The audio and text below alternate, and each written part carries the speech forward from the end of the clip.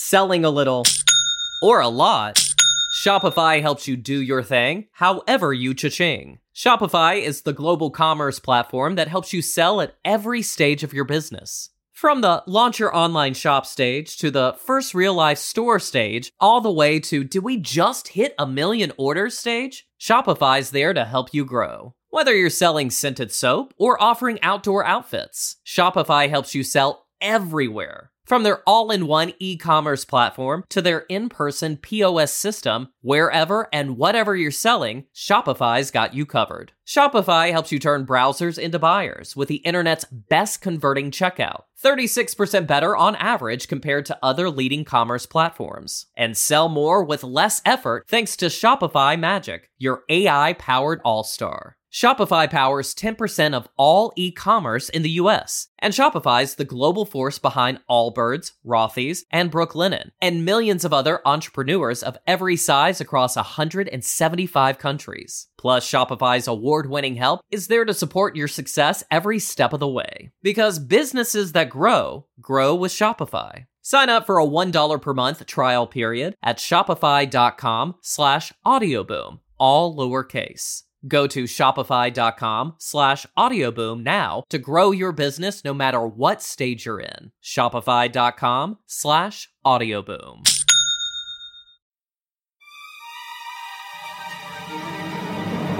And this is one of these stupid fucking moments where the guy who is a church-going, Christ-believing, crucifix-wearing guy whose entire fucking childhood home is just filled with Bible quotes and Jesus knickknacks decides to become a Christian.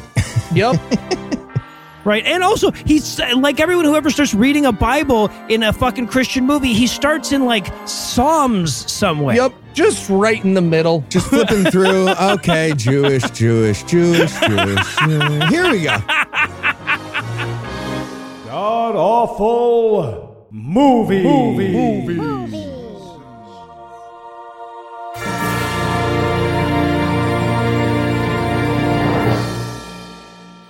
Welcome back to the Gamcast, where each week we sample another selection from Christian cinema so that we'll welcome death when it comes. I'm your host, Noah Lugeons, and sitting 700 miles to my immediate left is my good friend Heath Enright. Heath, welcome back. Nothing happens in the movie, Noah. They forgot to do their movie that they set up. Whatever. They remembered the first act, yes, and then after that, yeah. We're going to talk about them forgetting, yes. And sitting 900 miles to my northeast is my bad friend Eli Bosnick. Eli, how are you this fine afternoon, sir? I'm incredible, Noah.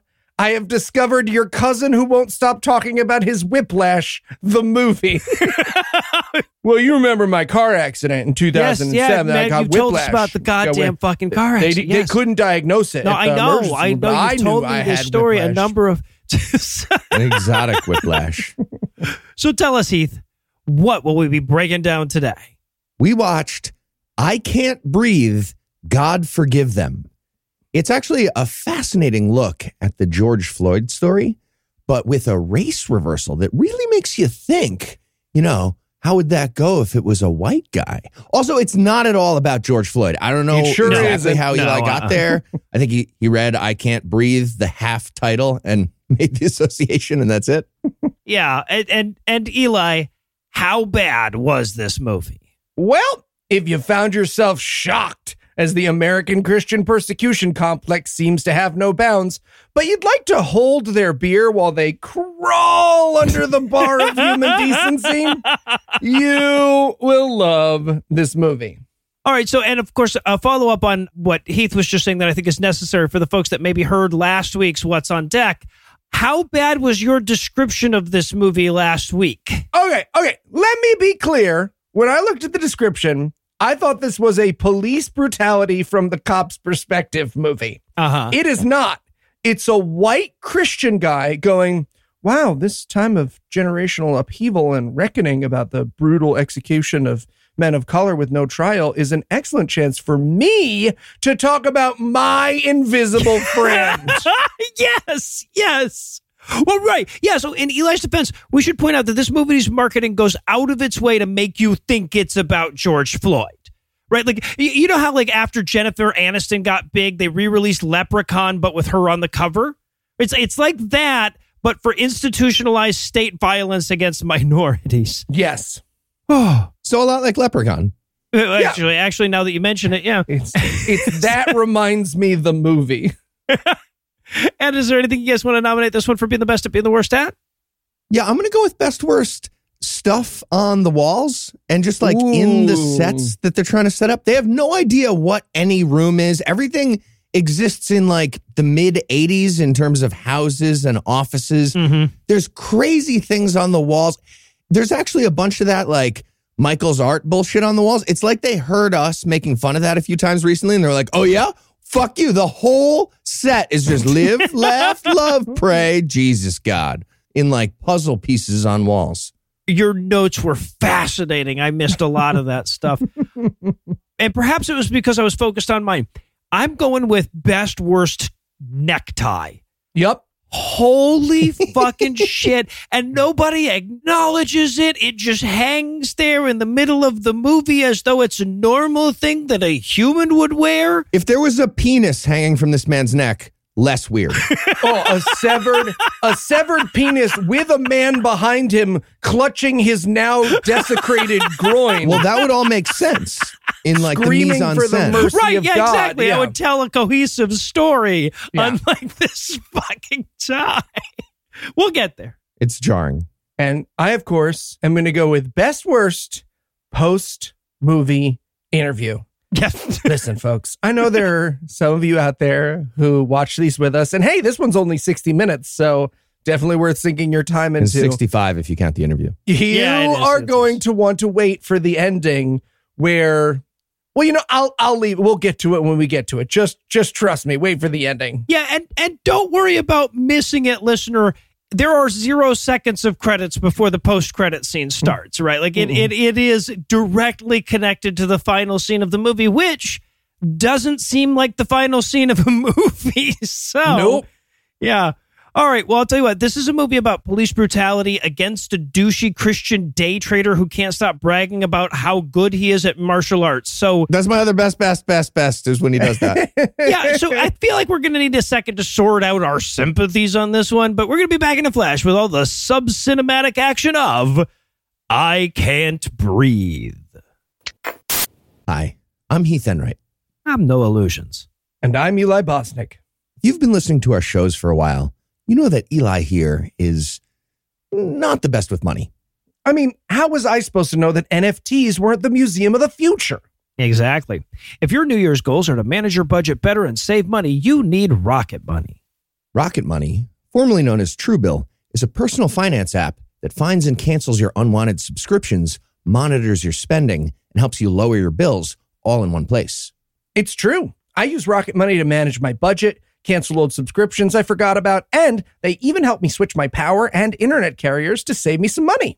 That's right. And Eli is just one of the over 3 million people that have used Rocket Money, saving the average person up to $720 a year. Yeah, that's almost half of what Eli lost on Bitcoin last year. Hey. Mm-hmm.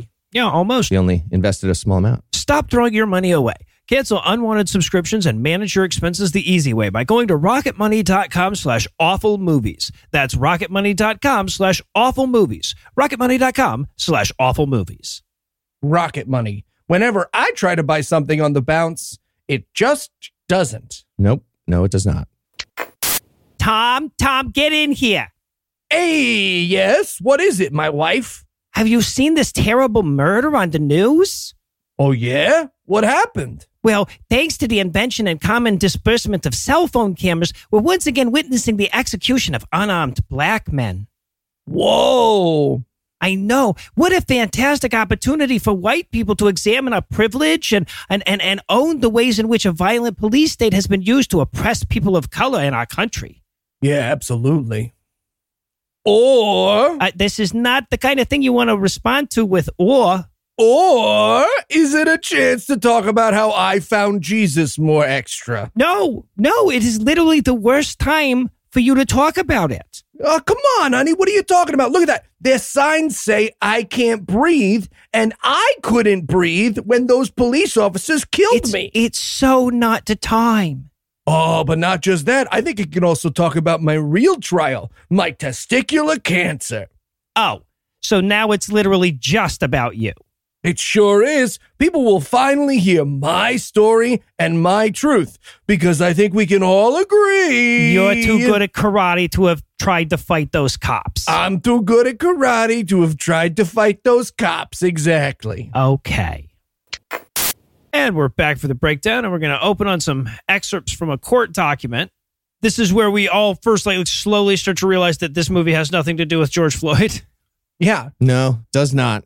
And we get the thing that movies do where it's like the following is taken from actual court documents and it's like being typed out on the screen. Why do all movies do this? Why is that happening on a typewriter in whatever movie universe? You'd think if they do it on a computer now. Sling, sling. Well, it's Florida, so yeah, who knows? I was going to say, explains how good they are at solving murders. Yeah, right. But yeah, no, and then the whole movie is like, I know we misled you to get here. We're not going to explain the title, but this is not a story about George Floyd. It's a white guy. It's a story about a white guy. But it is a story about a guy who said, I can't breathe. Yes. Once. Oh, Imagine the balls on a person to be like, we need to tell my white guy story of police brutality. That's what we're watching. right. Yes. That wasn't a testicular cancer joke, by the way. I know if you've watched the movie. That's just a phrase that Heath uses. He's going to get cancer later. It's going to be great. He is going to a get ball cancer. Yeah. I hope he dies. And then we cut from, there's this weird kind of, like, because it's like, this man died and they wouldn't let the ambulance in and blah, blah, and it was very, police brutality, da-da-da-da-da. And then we immediately cut to like these establishing upbeat shots of like living the high life in Miami. Yes. It's so jarring, this switcheroo. Because it's like, I can't breathe. I'm dying. Squirrel, welcome to the infinity pool at Fontainebleau. Beautiful sights of Miami Beach. Yeah. Oh, God, I love cheap credits so much. I love it when the movie is so cheap that you look at the credits and you're like, oh, this is how bad they are at putting words over the images. Mm-hmm. This bodes well. We also learn here that this movie was produced and written by the guy it's based on. So we're like, oh, this is going to be very objective. The best of films. The best of films. We also learned that Kevin Sorbo is going to be in it. Yeah. Which is very exciting. Sure will. And terrifying. Bringing some star power to this thing. Right, exactly. To be clear, just for some context, Kevin Sorbo, I think, financed this thing, kind of like somehow got a letter from this guy and like decided to make his story into a movie. So just keep that in mind. This is the brainchild somewhat of Kevin Sorbo telling the story of the white guy and his problem with the police. Of Let There Be Light fame, yes. Mm-hmm. So yeah, and the narrator cuts in. The narration on this was a great, like a best worst contender, right? Because the narrator in this movie is like, you ever watch a movie with an annoying guy who really likes that movie and he keeps saying shit like, ooh, watch this part up here. Like, what do you think I was going to fucking do with this part up here? Right? That's the narrator in this fucking movie. Wait, I was just going to listen this part. You say eyes too? Yeah, right. Eye watching. So the narrator cuts in and he's like, testing your faith is super duper important. The Bible's full of very moral stories that make that point, like Abraham being told to murder his son or Joseph being sold into slavery. Those are his examples. Yep. Yikes. Those classic good stories that everyone agrees are not problems with this movie. Right. And of course, as the narrator's saying this, we're watching him flirt with beautiful women and drink alcohol at a bar. Okay. This is almost my best worst, but it's just so many movies that we do can't get this shit right. The bartender gave one of these women, I'm saying woman, that's being generous. Thank you. No, they're 14. One There's of them a is child. very clearly, thank you. One There's is a very child clearly a drinking child. next to him. Yeah. The bartender gave this child a 3-foot-long straw for a rocks glass drink, and it's sticking out like 3/4 of the thing is sticking out of the glass. And at one point, she tries to drink out of it and actually pokes herself in the eye because, it's like a 3-foot-long straw, and they had to cut. It's ridiculous. All right, so then we cut from that. We cut to these 3 cops watching security footage. Right now, this is going to be Officer Murder and his 2 lackeys. Yeah. And I love the room that they're in is smoke filled, even though nobody's smoking. It's just like this room would probably have smoke in it. It would be ominous, right? Yeah. And so Tom, who this movie is about, Tom imagines that there were 3 police officers just sitting around watching a security camera, waiting for a crime to happen. Yeah. Yeah. Well, we'll learn eventually that these guys are on stakeout because there's like a known burglar in the area that he lives in. Right. So, but what we're going to learn with this scene most importantly is that the boss cop, the main cop, this is Calmus, is an evil cop who hates everybody and probably smells funny. Right. He's biased against white people, and we're going to learn rich people. Yeah, and Yankees and people from the North, right? Because he says at this point, it's like we've been invaded from the North. And then he looks at his Hispanic partner and says, and the South, Officer Ramirez. Somebody's doing the raping, right? Right? Ramirez, typical. So you're a rapist. All right, so then we cut to Tom's house. His dad and his kid brother are arriving from New York. They're going to wander into the house and never turn on the goddamn lights. Thank you. Yeah. What happened? They do this a bunch in the movie. Yeah. They have lights and then they don't use them. I assumed that there was going to be some kind of like the cops are going to bust in, and because the lights weren't on, they weren't going to know what was happening. Like I thought that this was going to somehow factor into the plot, but no. Not at all. No, it serves no purpose other than maybe they don't know how to light stuff without like getting a glow on the guy's head or something. Mm-hmm. No, I seriously, I was like, oh, some surprise thing must be about to happen because it's completely dark in here.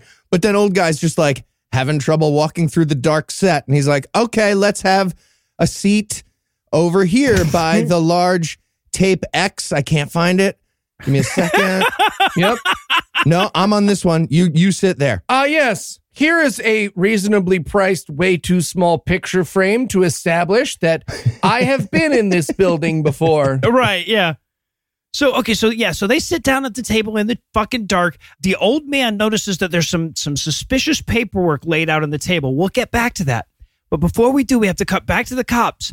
Boss cop, the murder cop, goes for a shit, right? And while he's gone, the other two make small talk about how, excessively forceful he is and how he's liable to murder a suspect at any minute. Yeah. One of the actors learned the hand gesture of like handing someone a plate that morning and uses it every 4 seconds to mean words, right? He'll be like, everyone always says he treats everyone the gesture same. Sorry, are you giving me a plate? What's happening? Gesture. Well, so yeah, the only way his gesticulations make any sense is if this guy's like personnel report was written on a great marquee in front of him, right? Because he's talking about, he's like, I saw his psych report and it said he was like crazy and liable to murder a motherfucker. But he'll hold up his hands as though it's like his name in lights. I don't know what the fuck he was going for. I also love that like 9 seconds later, Officer Murder comes back from his shit. Anything happened in the last 9 seconds? I'm a very fast shitter. What'd you guys say? I shat so fast. Toilet paper just hanging out of his pants. It just drops out of my ass at this point. My average is like 11 or 12. I was at 9 just now. What'd you guys talk about? My rectum is like a sleeping woman's lips. What did you guys want? What are you talking about? Jesus Christ. All right, so then we cut back into the dark house. Tom has returned now to his home. He's brought a pizza. He also doesn't turn on the goddamn lights. The pizza is in witness protection. Yes, it is. Yeah, it's from Blank Cardboard Pizzeria in wherever the fuck. I've literally never seen a blank pizza box before. They had to have made that just for this, right? Yeah. Yeah, occasionally you'll get a misprint, I guess. It's got like a paper bag taped over it like your school textbooks back. Yeah. Some of us could afford the nice book covers. It's you not all try and of us, relate to our Yeah, audience. some of you. Braggy. White privilege. So I'm writing in my notes at this point, like, is one of them half Mogwai? Is that perhaps why? But yeah, but Dad's there, and it turns out the reason Dad and kid brother have flown down is that Tom is a stock trader who has caught his partner doing something illegal and turned him into the SEC. Right? And Dad wants him to not do that because he's making way too much money, to like threaten all of that just because of some pesky fraud. Yes. And we should point out that, like everything else in this movie, this is just what Tom felt like including in the story. There will never be anything that, like, verifies that claim. In fact, the only thing we know for sure is that Tom got fired from that job. Right. So he has worked into the movie. Well, it was probably because I was catching my boss for fraud so much. Yeah. There's so much fraud I was catching. I have to imagine that there are all kind of potential lawsuits, defamation suits in this fucking movie. For sure. If anyone ever bothered to watch this besides us, Tom's going to libel court for a while. Also, how does Dad know any of this information? He's been in the house for like 10 seconds, and then he's like, I looked at the table of papers for 10 seconds, and they say, you're doing fraud in big letters on the front. Stop doing that. Are you investigating my friend for doing fraud? Oh, and of course, they're all yelling at each other, and bad actors getting yelly is so much fun. Right? Mm-hmm. Like, and these guys are so bad. I had to double check IMDb at this point to see if, like, the dad and the little brother were really his dad and little brother playing themselves. Right? They weren't, but they're bad enough that you felt the need to check. Oh, little miniature Gronkowski for sure. I thought was actually Tom Laresca. Yeah. Oh, man, when he starts, he is the worst yeller in a room full of bad yellers, yeah. He has to work his way up to yelling. He's like, and I told you that I said no! Then he's got to, like, hit the brakes and slow himself down physically. Right. Wind it back down on the other end, too, yeah. No, and so Tom storms out, angered by all the yelling. For some fucking reason, they keep in the part where he has to go back in and grab his hoodie and then go back out again. I thought he was going to grab the pizza for sure, and I was disappointed. Like, what the fuck? You show up, it's 3 people, you bring 1 pizza. That's yours. That's for you to have that pizza. That's not enough for 3 people. Okay. You go back in, you take that. But we do have to talk about how quickly he comes back in, because he's like, it's like a typical dramatic scene. How dare you? No, how dare you? And he's like, I'll be back in a second. I need to cool off. A 2 Mississippi count later, he walks back in and he's like, hi. I'm back. I thought the scene was over. Yeah, right. Well, and then he grabs his hoodie and wanders back off. Are you smoking a pipe? So he goes off on a huffy little walk or whatever, and his neighbor sees him, like, cut through his backyard and calls 911. Right? The line that we get is, like, we see the neighbor at his phone, and it's like, 911, is this an emergency? He's like, yes, it's an emergency. I just saw someone in my backyard. My neighbor Tom, he cut across at a very small angle, but like a good 5-6 feet was my backyard. Technically, this is an emergency. He was wearing a hooded sweatshirt, sweatshirt. Yeah, ma'am. Yeah. So he's off on his huffy walk, and while he's doing that, we flash back to Tom at work confronting his boss about the fraud. Yeah, and I think it's really cool that Cecil got to be in a movie. I think that's pretty accurate. The boss of this trading firm looks like the CEO of a duck hunting firm, more realistically. Well, so I feel bad now about mine. You said he looked like Cecil, and now I can't read my notes because I said he looks like everyone I've ever bought cocaine from out the back door of their minimum wage job. Yeah. Google Cecil from Cogdis and tell me you aren't buying a little bit of coke. Okay. See, I said it's like a flashback of a younger, hipper Santa Claus. Right. Okay. But the argument they're having apparently is that Tom thinks that his boss is being deceptive and tricking wealthy Christians into investing in a fund by pretending that it's way more Christian than it actually is. Oh, yeah. Okay. That's confusing, though. So to be clear, that sounds like Noah's describing a church. Tom's not running a church. No, he's running a trading operation. Well done, sir. And also, so throughout there, and they're having this yelly fight because we just had a yelly fight. What's better than following it up with another? And through this fight, for some fucking reason, the camera work is somewhere between Paul Greengrass and Paul Revere. It is jarring. Also, one little piece of my best worst. On the wall of this investment firm, it's supposed to be in Miami now or New York? Miami and Boca Raton. Okay, regardless, an investment firm in a major city, anywhere, on the wall has multiple framed U.S. maps, like really big. Yeah. For no reason. Yeah, let's see what Where's Minnesota if the map's on the left side of the room? That question comes up an awful lot. You guys said it was stupid to put a giant thing on the wall with the map. And now we know why I did it. Minnesota's right here. And there's also this great fucking moment. And this, I was so like, when it happened, all of us are just like, oh, please let this be presaging greater things, right? Because during the fight, the boss, who is 6 feet taller than Tom, right? The character playing Tom. Yep. It says, hey, wait, are you going to hit me?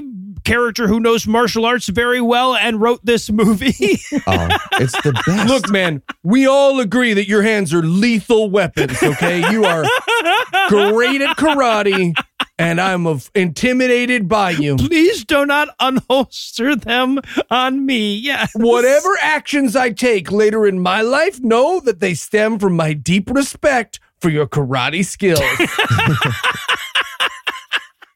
I'm Cecil.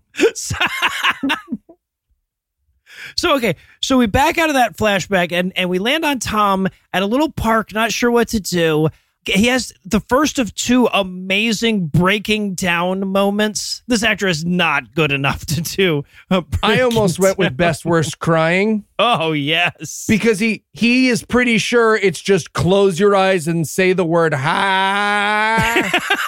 Ha. He looks like he's trying to bob for somehow vertical apples. Like, I don't know how. He's bobbing for dicks. Yep. And he starts crying and he demands that God explain himself. And then in the first of 2 moments where I thought maybe this movie was just fucking with me, the voice of God speaks to him. Mm-hmm. Yeah. And he screams out like, God, why does this keep happening to me? And so my first reaction was like, this happened before? What? This has happened to you multiple times? Okay, whatever. And then God comes in and God's voice is just like me with my pitch down 10% from Audacity editing's tool. And he's like, ask your family to forgive you. Yeah, no, Morgan puts as much effort into God's voice as these guys did, yes. And he's like, Sarah Huckabee Sanders? Yeah. But wait, it actually gets better because God says, go ask your dad and brother for forgiveness. And he says, they're supposed to forgive me. Yes. Yeah, he's not at all surprised that God is speaking directly to him in the park. He's arguing with the motherfucker. It's so long and so much. For the whole time, I was like, please, just a little kid be like, hey, guy, playing on the playground over here. I'm on the merry-go-round. The fuck are you doing? And then, so he goes home, to forgive his brother and his dad or whatever. And the cops pull up and the voiceover cuts in to be like, that's weird. I've never seen police here before. What purpose do they think that narration served in that moment? Okay, to be clear, he's at a playground. So he's a grown-up who goes to the playground all the time and weeps all the time, and there's never cops there. And now all of a sudden there's cops here? What the fuck? The police never come, yeah. I better put that in the narration. Yeah, no, actually, so we should clarify, too, because, he's screaming in the park. That would be a sensible time for cops to show up, right? There's a crazy guy screaming at God in the park. Or not screaming at this playground, yeah. Well, right. But this is supposed to be after he's walked home, right? We're in his front yard at this point. So the cops escalate very quickly, right? Because again, it's him writing the story. Now, I'm not going to say that, cops didn't escalate very quickly. They very often do that and shit. But we're just getting his side of the story here, which we already know is kind of bullshitty to begin with. Thank you. No, Right. see, I the biggest conflict I have in this film is I don't believe cops, but I definitely don't believe this guy also. Also him, yeah. It's all liars. It's just about who's lying a little bit more at any given moment. Yeah, it's the turtles. It's all the way down. Yeah. Yeah. Because what happens is the cops are like, what are you doing here with a hoodie? They actually say that. Mm-hmm. And they give him like half a second and then they're like, too slow, pepper spray. And then they pepper spray him for Right. allegedly 30 straight minutes, just straight into his eyes. Yeah. Just a fucking fireman's hose of pepper spray concentrated on his face. Also, allegedly, according to this guy, because he put it in his movie, they pants him. Yes. So cops are like, let's beat him up and pepper spray him. Hold on. Really, I'm going to pants him too. Just don't knock him out yet. You little prank. we have fun. We have some fun. Which, can I say, kind of ruins the gravitas that he's going for in this movie, is that every time we get a wide shot, we see his fucking boxer briefs and his shorts around his ankles. Yeah, well, so as near as we can tell watching the movie, skeptically, what almost certainly happened is the cops were looking for some burglar that had been in that neighborhood. They started questioning him, and he's like, how fucking dare you question me in my own home? And, got all like snooty with them. The cops later said he went for their gun. Probably did. The guy can't stop talking about how many martial arts he knows, etc. So probably did try to fight back or something like that. And the cops freaked out and way overreacted the way cops did and sprayed the shit out of him with some pepper spray until he needed to be hospitalized. Right? That's probably what actually happened. Yeah. I have to clarify because, of course, the movie never will. No, but I will say there's a good argument for that, because even in his own movie where he choreographed it, he has himself reaching for the gun, right? Like there's not. Yes. If I were making a movie about how I didn't go for a cop's gun, I would not have the actor playing me go for the cop's gun. Yeah, right. And keep in mind, he's producing it, right? Right. He had some say He was in there this. on set, and he was like, and I obviously don't go for his gun, and he was like, well, maybe you slap it. Yes. Just slap His karate instincts were too strong not to go for the weapon. That's what it is. Yeah, exactly. So the cops pants him and knock him down and torture him with pepper spray, and eventually so badly that he stops breathing, right? And again, I don't want to make too much light of that because that's really fucked up, and cops do that kind of shit all the goddamn time. We'll make light of what happens next, though, in the movie, because it's that his spirit lifts out of his body like a goddamn Bugs Bunny cartoon. Mm-hmm. Yep. It's the stupidest fucking thing I've had. This is the other moment where I'm like, okay, well, clearly you're just fucking with me now. So all the cops are super cool about they're beating him up. They're spraying him with pepper spray. But then all of a sudden, the death sound effect, soul rising sound effect happens. Yeah. Right. They apparently can see it. Which is a literal, it was like, bing, and they're all like, stop. I think we went too far. Did you guys hear that? That was a death rattle, I can swear. That means an angel got its wings. I think we fucked up. Oh, damn it, guys. The white people dying alarm went off. We got to get one of those for black people, too. It makes our job so much easier. Do we? Yeah. One other detail about the soul rising up, I'm curious about this. Apparently, according to the canon in this universe, when you die after being pantsed and then your soul rises up, your soul gets to have the pants back on. Because that would be it doesn't have to reach up and pull, because you don't want your first action in the afterlife to have to be pulling up your pants. I get it. Buttoning up in front of St. Peter. That's funny. You get to St. Peter and you're like, blah, oh, shit. It was around my ankles. Digs out. Give me a Sorry, it was just that it wasn't my choice. Oh, I broke my nose. I think I broke my nose. And then the cops, I guess, like stalled the ambulance at the gate of this gated community for a while. But they finally let him through. And as the ambulance is getting through, we watch his spirit like marvel at its translucence, and then it's hit with like heaven tractor beam. Mm-hmm. And God's like, don't worry about it. It's all good. This is normal. It happens all the time. I also have to point out that when the ambulance gets there, we get to watch all these actors realize simultaneously they don't know how to use a stretcher, right? Like they got an ambulance, they got a stretcher, but these three extras are like, I don't. Oh, we should have asked him how to collapse. Do we use it like a sled? Pivot. Who rides it before he's on it? What do you mean pivot? What are you talking about? Turn your side. I love to, because again, he's writing all the lines. And so all the EMTs gather around and they're all sitting like right in the middle of this circle of cops going, so they obviously tortured him to death with pepper spray, right? And like, yep, sure, tortured him to death with pepper spray. The exact quote is, it looks like he was pepper sprayed point blank. Yes. How would they? Oh, I could see from the spray pattern that that the thing was close as opposed He's the to Dexter far. of pepper spray. Yeah, exactly.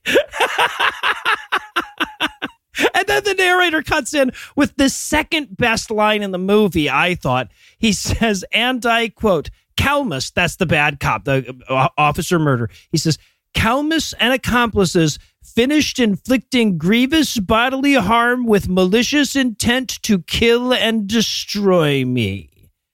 End quote. Footnote 8, see the law, USC 137. Yeah. Jesus Christ. Yeah, I know this won't be as wide appealing as it is to us, but occasionally here at God Awful Movies, we get a stupid letter from a stupid person who thinks they can use legal language to get us to not make fun of their movie. Yes. This is the narration version of that, right? Forthwith, Calmus did do unto me the criming if thou hoopst. And then, so they load him onto the stretcher. They go to put the stretcher up. And this is where they really realize, oh, fuck, how do these little things, can we put him up with the wheels still down? Yeah. we watch them get it and get excited. Like they slide it into the little slide. Oh, that's cool. It's the best. It slides into it's a like little they slot. tried to put a stretcher into the overhead on an airplane for like 5 minutes. I could watch these people try to put that stretcher into that ambulance for the rest of my natural. Yep, for the remaining 50 minutes of this film. Yep. They're like a U-Haul ramp. Fuck. This is, they collapsed. Yes. Okay. So we cut inside the ambulance. He's getting, there's this great moment where he gets shocked back into his body, right? So it's like this silly falling back to earth and he's going, whoa, like he's Joey on Blossom, right? On his way down or whatever. Whoa. Yeah. So honestly, I was like, okay, this is funny if God's doing like a prank and being like, okay, you're going actually down. You're going down too. I got him. Did you guys see? I got him for a while there. He I really so did. happy. I even put his pants back on. Come on, $6 from everybody. I did it. No, now I'm pantsing you. $2 from each of you now. It's like Job. It's all about a bet. And while this is happening, just to be clear, in case you were going to take this guy seriously or his opinion seriously, the entire ambulance ride, cop murder guy will be casually trying to extra murder him. Yes. Like he's on the oxygen and the cop turns off his oxygen. Yes. Like Stewie trying to kill Lois. Yes. And the EMT guy goes, hey, who turned off the oxygen? And they look and he's like twiddling his thumbs and whistling while he looks the other You way. turned off the oxygen. Okay. Okay, the same guy, Calmus, murder cop, literally at the beginning of this ambulance ride. They're in the back of an ambulance, like 4 people. And he leans over Tom and he's like, I just killed you.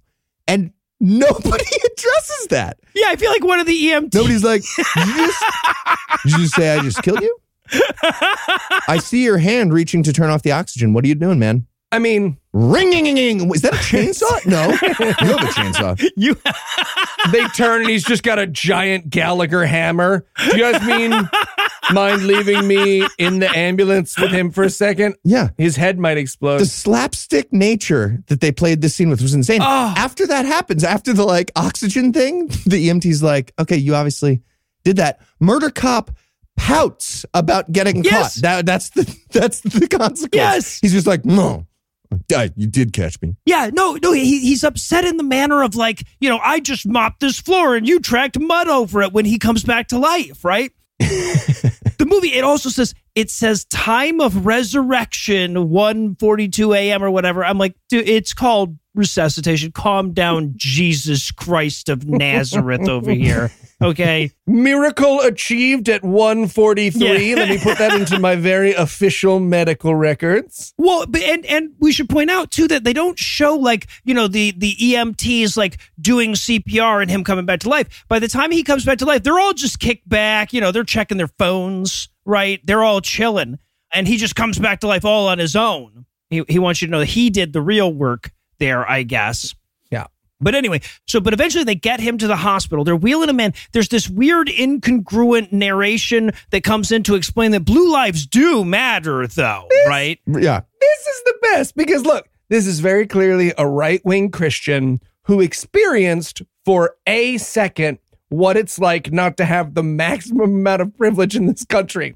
And so the way that he can do that without exploding like one of the bad guys from Scanners is to use his narration during this moment to be like, just bad apples and it's a hard job and I'm proud to be an American. I'm free. He's singing that while he's like half dead, to be clear. Yes. That's the narration is what's happening. Yeah. And so they wheel him into the hospital. The doc's like, hey, did you guys pants this dude and pepper spray him for a half hour, and they're like, you pantsed him and pepper spray. You tried to murder him That's just now and then got caught and then pouted in the your ambulance. chainsaw. Look, we're all in on it, okay? For future, in case anyone looks into what happened here, we are everyone in this hospital, all the police, the EMT, everyone is in on it. Yeah. Right, do we all agree now? Yeah. And the doctor is like, what do you take the fucking cuffs off? It's an unconscious, almost dead person.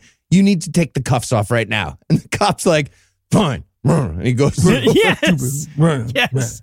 Huffily takes the cuffs off. He grabs the guy's arm and hits him in the side of the leg. Stop resisting. And he puts the cuffs back on. But seriously, it's pretty funny. For the rest of the movie, the cops are going to be like sneaking in there and putting cuffs back on the guy for no reason. Yes. To the extent that I thought throughout the movie, like he would go up to Itch's face and he'd just be cuffed again. God damn it. So Kalmus walks out and he gets with the other two cops from before so that they can kind of get their story straight. And they're going for like, look, these cops were all in it together. That's why a bunch of people maybe disagree with me about what happened. Mm-hmm. But instead of playing it as cops, like all conspiring, it kind of reads like cop boss has Jedi mind control. Right? He's like, we all read him his Miranda rights. We all read him his Miranda rights. He was not the droids we were looking for. He wasn't the droids we were looking for. We all saw him be a black guy for a good 5 seconds, right? Yep, I all saw that. You could tell his vibe was very good at karate. Vibe was very good at karate. Yeah, absolutely. All right. Well, this movie just peaked. So I guess we want to pause now so everybody can soak it in before we start the downhill slide. So we'll be back in a minute with even more I Can't Breathe. And look at this. I got a free headset. This plan just keeps getting better and better. Hey, guys, what you celebrating? Yeah, Noah came up with the best plan for us to get free phone service. He did? Yeah, sure did. I just got a job as a 911 operator. Okay. Right. And what phone call is free from any phone in the U.S.? That's right. 911. So whenever I need to talk to Noah, I just call 911 free. Right. But that assumes that he's working. Yeah. And that he's the one that answers when you call. Mm-hmm. Also that, yes. But otherwise, perfect plan, right? Right. I mean, guys, if you want to save money on your cell phone bill, why don't you just try Mint Mobile? Oh, what's Mint Mobile? Mint Mobile offers premium wireless for just $15 a month. $15 a month? How is that even possible? By going online only and eliminating the traditional costs of retail, Mint Mobile passes significant savings on to you. All plans come with unlimited talk and text, plus high-speed data delivered on the nation's largest 5G network. Okay. But do I have to give up my Nokia? I have my Snake score saved on here. No, you do not. You can use your phone with any Mint Mobile plan and switch easily in minutes with eSIM. I switched to Mint Mobile when they first became a sponsor, and I get the same great service for a fraction of the price I was paying before. That's why I, Eli Bosnick, personally endorse it as a product. All right, Eli, we're sold. Where do we sign up? To get your new wireless plan for just $15 a month and get the plan shipped to your door for free, go to mintmobile.com/gam. That's mintmobile.com/gam. Cut your wireless bill to $15 a month at mintmobile.com/gam. All right. Well, looks like you won't need that job at the call center after all, Noah. Yeah. I'll let him know when my shift is over.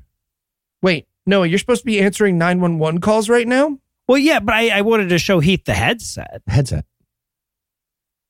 You should probably get back to work. I should get back to work. Yeah. Hey, Tom, you got a second?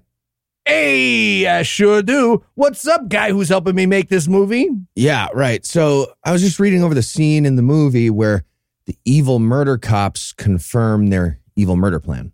Mm-hmm. Yeah. And first of all, okay, broken record, I know. Please do not write this movie. Please don't stop doing it. No. Okay, yeah, had to try just one more time for my soul. Okay, second problem is that you seem a tad in conflict with your own script. How so? Yeah, so for instance, in this scene right here, you have Murder Cop 1 say, I'll tell you what, I'm a bad apple, but most cops are heroes. It's a hard job, and I hope everyone doesn't judge police as a group by my actions. So, you see how, like, ham-handed that is? I do not, no. Okay. Well, later, when they're hiding the body cam footage, you have one guy deleting the files on the computer, and the other guy is just chanting, "Nothing but love for our troops," over and over again. Nothing but love for our troops. Right. Tom, let me ask you something real quick. Always. Yeah. Is it possible that you have a, frankly, bad worldview and that the reason you've included these weird talking points for no reason is that your personal experience directly contradicts your beliefs? I mean, how do you think I'm still a Christian? Yep. That tracks. Good point. All right. Please don't make the movie. I'm making the movie. I'm going to call it Slavery.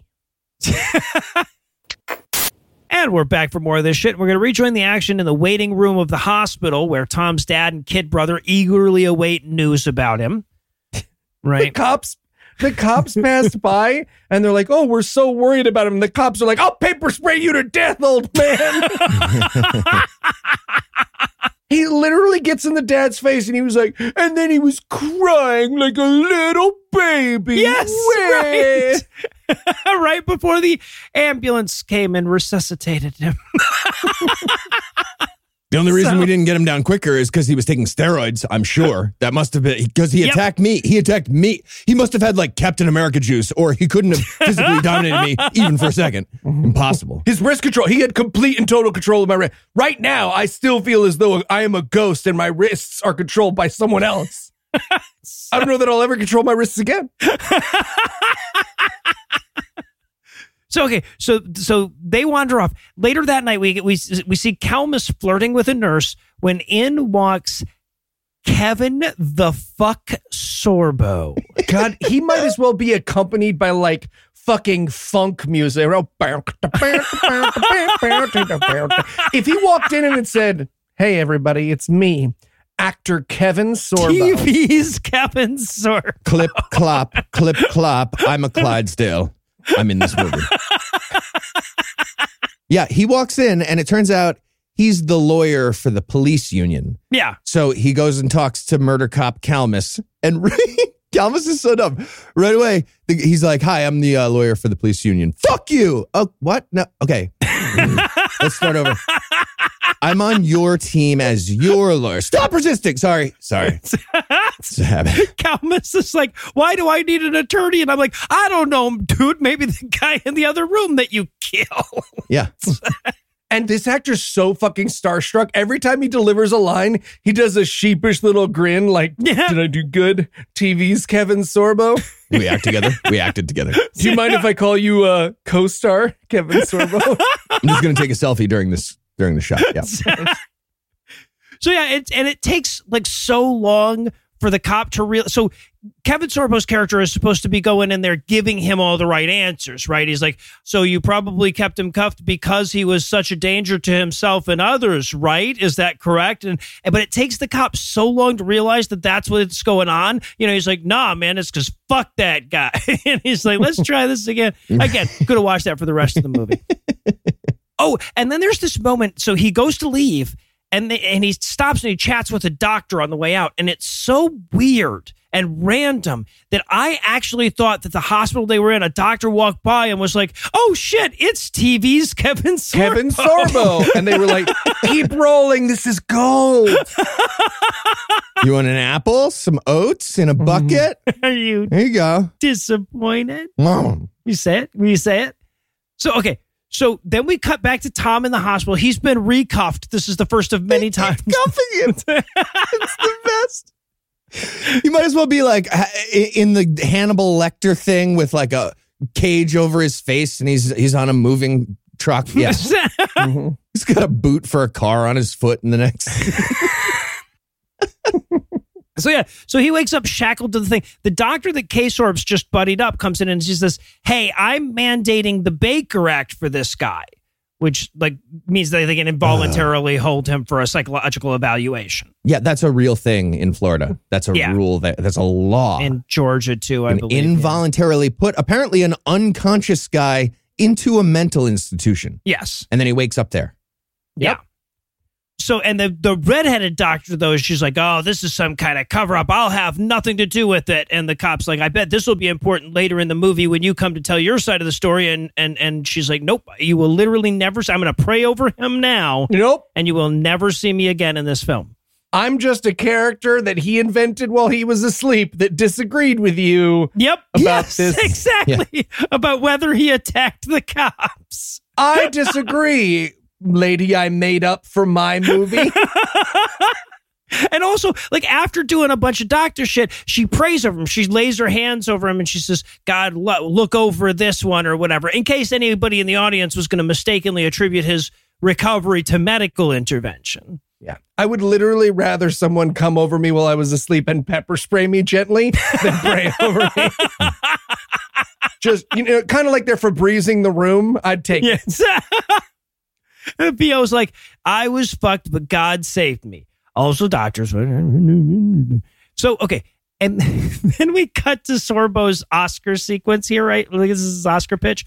This is the scene where he's in the office with the chief of police and all the bad guy cops. They dismiss all the bad guy cops from the scene right away. They're like, look, Kevin Sorbo's going to act so big, there won't be room for all of us. Kevin Sorbo's doing his coffee is for closers monologue. This was the rule. So the chief kicks all the other cops out and he says, listen, K-Sorbs, this could be a pretty serious situation. A similar thing happened a couple of police departments over. And, when they murdered a suspect who was in police custody, it, quote, caused quite a ruckus. Yep. Murdering people does cause a ruckus. He doesn't want a ruckus in his department. It was a murdery kerfuffle, let me tell you. So much paperwork. Any second now, Kevin Sorbo's going to start singing Give Him the Old Razzle Dazzle. His monologue here is insane. He's just like, look, there's truth and then there's perception. There's coffee and then there's closers. It's so fucking dumb and random and all over the fucking map. But yes, he's about to do a little soft shoe for us at any minute. He doesn't. But we cut from there to Tom's psych evaluation. Right? Yeah. And again, keep in mind, what we're about to see is Tom fail a psych evaluation. So this is his side of that story. Yes. Right. Yeah. Well, and in case you're wondering how biased they were against him, the first question she says is, she's like, today, I'm going to determine why you attacked all the officers in a steroid rage. When did you stop beating up the cop and you're on steroids? Yes! Is the question? I literally wrote, when did you stop beating your wife who is a cop? This is his story about the psych evaluation. So he got tricked by that and wrote it into his own story. Yeah, and he also accidentally gives away that he was very clearly roiding during this scene because she's like, oh, we see that you're on Halidol. And he's like, no. And she's like, look, man, even in the fictional version, I would know that from a blood test. I'm not guessing which steroids you're on. And he's like, no, you're lying. Okay, let's take it back. One more question, just, general thing. You're insane, yes or... And he's like... He's like, I would never be like violent or whatever. And she goes, well, what about that flashback with you and your boss? You look pretty mad then. And he's like, it was just an argument. And then he delivers the greatest line that I have heard it's been years since I've laughed this hard at one of our movies. Legitimately. This is the best. He goes, and we've all written it in our notes in all caps. Yep. Right. We've all transcribed. He writes, I'm well trained in 2 disciplines of martial arts. 2 disciplines. Not one. Of martial arts. He's got multiple black belts. But his point is that, like, hey, look, if I attack those cops, you'd have seen some damage, okay? I drive a Dodge Stratus, 2 martial arts. I wanted so bad for the psychiatrist to be like, oh, 2 different martial arts and a Stratus. Okay, that's weird because martial arts wise, the cops were risk controlling you this whole time. I think they cuffed you. Turned out to be easily. pretty useless, those martial arts skills of yours. Do you want me to queue up for you? I can queue up. Let me show you this kata. Is one of them pancration from ancient Greece because they didn't know about the risk control yet? Because it sounds like Do you have a very thin your martial arts, sir. pine board I could break for you on my 5th or 6th try? Because I think that's really going to bring this point home. So, I have one. It's not perforated. Does it need to be perforated? so oh God, it was so, like, honestly, I laughed so hard at that moment that like the EMTs nearly had to come and revive my ass. So, but she's like, no, you have failed your psych evaluation. I guess this is a pass fail kind of thing. And we're arresting you for resisting arrest. Right. And again, I want to be very clear. Like, I know that the precedent of this movie is that everyone is in on it and it's a total conspiracy, but like, you have to be pretty fucking crazy to fail a psych evaluation. We watch him fail it in his description of his life in his movie. Right. Seriously, the psychiatrist is like, at the end, basically checking out if he really does have rage issues. And then at one point, she's just like, okay, I'm just writing something down. And he's like, what are you writing? And I wanted him to grab it, and it's just like, karate. I'm writing this as a test. Hey, fuck you. Yeah. Oh, right. How many martial arts are you well trained in? So, and apparently, by the way, they had 2 cops waiting, like, you know, she hits a buzzer and 2 cops immediately walk in the door to arrest him, right? So, and then we cut to the weirdest scene. Now, normally I would just leave this scene out of the movie, or out of our description of the movie, rather, because it just doesn't, it never comes back. It never matters and shit. But the fucking cheese plate is so bad, we have to talk about it. So, oh my God. The pepperoni volcano? Are we talking about the pepperoni furious. volcano? Seriously, it's such a bad cheese plate. There's only one type of meat. It's salami. Also, 2 types of cheese. One of them is fucking like mild Monterey Jack. yes, right. And then there's like 8 Triscuits. They're For these Triscuits. 4 It's just- people. They're going to have 2 crackers each? What the fuck? I screenshot this so that next time I'm mad at Heath, I can send it to him as a punishment. It's so pathetic. But this is his HOA meeting and saying that they should try to kick him out of the neighborhood for being a cop attacker, right? They're in on it too. Which again is only in this movie because this is just the fucking stream of consciousness of this nutbag. Right. Because if this movie were true to form, it would just go, and another thing, that the HOA were in on it too, because they just were jealous of me. Right. Good Again, karate. He's gonna like lose his job and lose everything anyway. So like him, we don't need to explain why he's not in his house or anything. This is just him going, and those assholes at the HOA, I bet they have terrible charcuterie boards. And they do. They do. I support that part of the movie. Okay, honestly, the only good part of the scene that I really, really enjoyed was the one angry guy at the HOA meeting. Yes, the one who's eating the cheese plate so fucking much, but he's angrily eating it because of course you're still gonna eat it. Eating, yes. But he's hate eating this shitty cheese plate. It's the best. Okay. See, now, I hate to argue on air, but I'm going to throw this out there. I actually think that this scene was meant to convey the HOA and their fancy cheese plates. Like, I think you're right. I think he looked at the pepperoni volcano and he was like, luxury, am I right? I think they had crudité on it. I don't know. It's some fancy word. And then this movie's going to take a weird minute to ask us to buddy up to deadbeat dads for a second. This weirdly sympathetic movie. Yeah. So we cut over to Tom in jail. And we have this weird moment where like his cellmate is talking about how, well, you know, I'm in here for failing to pay child support. And he's like, well, how can you pay his child support if you're in jail? And he's like, yeah, it's just this system is so unfair to fathers. So against men. Isn't it weird how the deadbeat dad like starts the conversation too? Yes. They're in jail. And he's just like, hey, bud, is this a cell spot taken? We're next to each other. You want to talk about suicide? And then that's actually what they talk about for a second. And then he reveals, yeah, I'm a deadbeat dad. You should have some pity on me. Yeah. Terrifying. Well, he's looking at these pictures and Tom says to him, "Your kids?" And I really wanted him to be like, no, I'm just a pedophile. Do you want to trade? I'll he give says you. your kid, so like you better fucking hope there is a kid. Cool. Can we not talk to each other from now on? I know. Can I just lean my arms out of my food slot in peace? That doesn't indicate that I want to talk to you through your food slot. Also, why doesn't this gentleman have a neck? Right, the guy in the next cell over. Like, did he lose that in the divorce too? He did. Yeah, that was part of the settlement. Sure. All right. But this is the first time that the movie explicitly references its whole premise, which is that Tom is the modern day Job.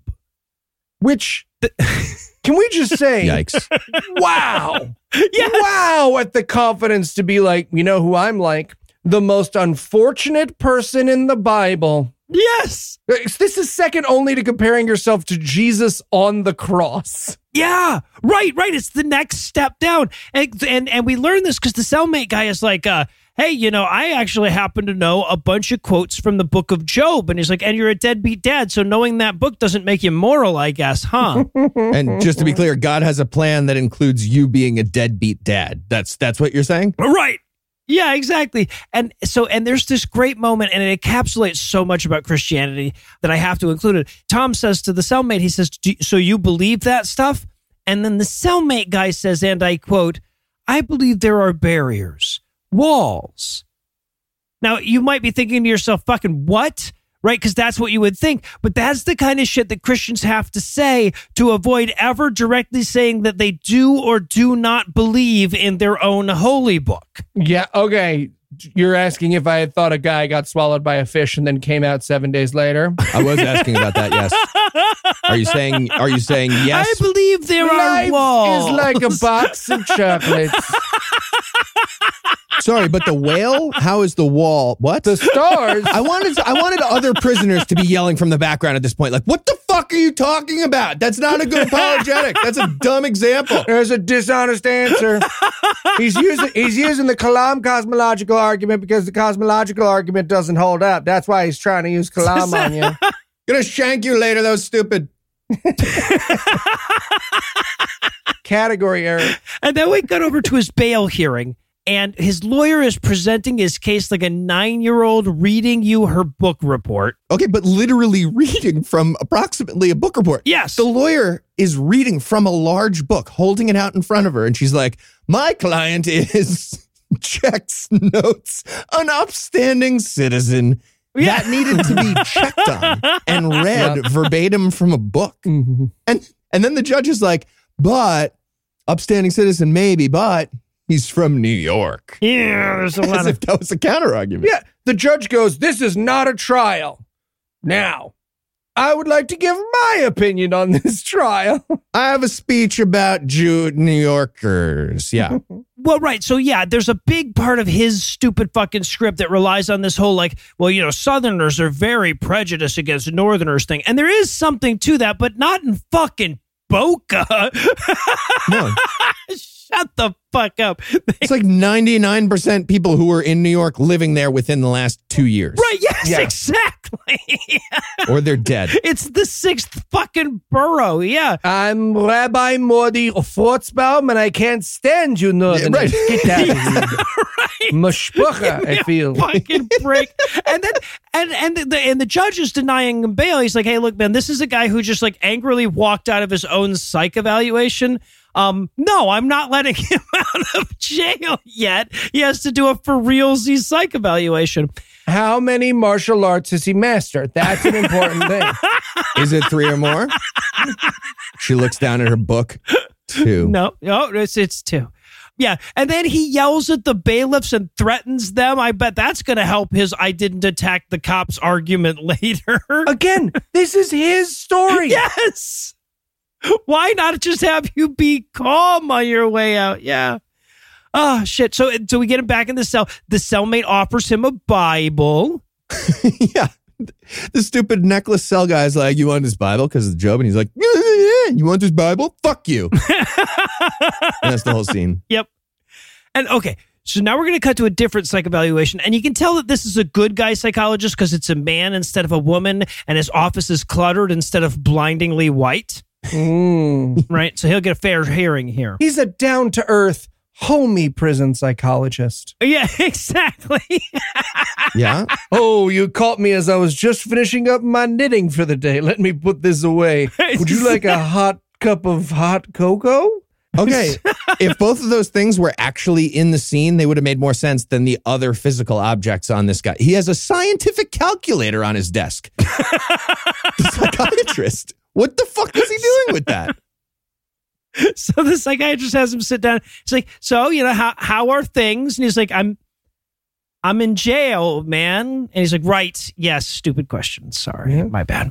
Yeah. And then he says, I would really enjoy it if you could just kind of grind this movie to a screeching fucking halt and fill us in on some of your pointless biographical information. And he's like, yep, sure can do that. Yeah. Have you ever been stuck at dinner with one of Heath Enright's absolutely terrible childhood friends? Could you do your best impersonation of that person for me right now for, I would say, 70 or 80 minutes? He asks him for some stock tips. He gives you COVID. Right? Yeah. When Tom is monologuing about how good he was on Wall Street, which again, he wrote this movie about himself, bragging about himself. Yes. He explains that he'd been trading on the NASDAQ for 10 years. Maybe you've heard of it. Yeah, he gets and they talk about Apple stock right after that. Yeah. I've been on the NASDAQ. I'm allowed there. Not on the floor, but I haven't. I'm an E-Trade account owner. They don't just give those away. What author for Substack? Again, this guy allegedly is a real Wall Street guy, and he wrote this. And the psychiatrist is like, "Yeah, tell me about your job there." And he's like, "I'm a market maker." And then the rest of the scene can't even describe correctly what that would be or how that would fit in, because the psychiatrist is like, "Oh, so then what about Apple stock? I got some early. What are your thoughts on like buying, selling it now?" And Tom's like, "Well, I'm a market maker, so my thoughts are a bid price and an ask price, and you would lose either way, assuming that my job is done." I don't give tips. I'm just like basically a robot that has like a small gap in the middle where I can make money. That's it.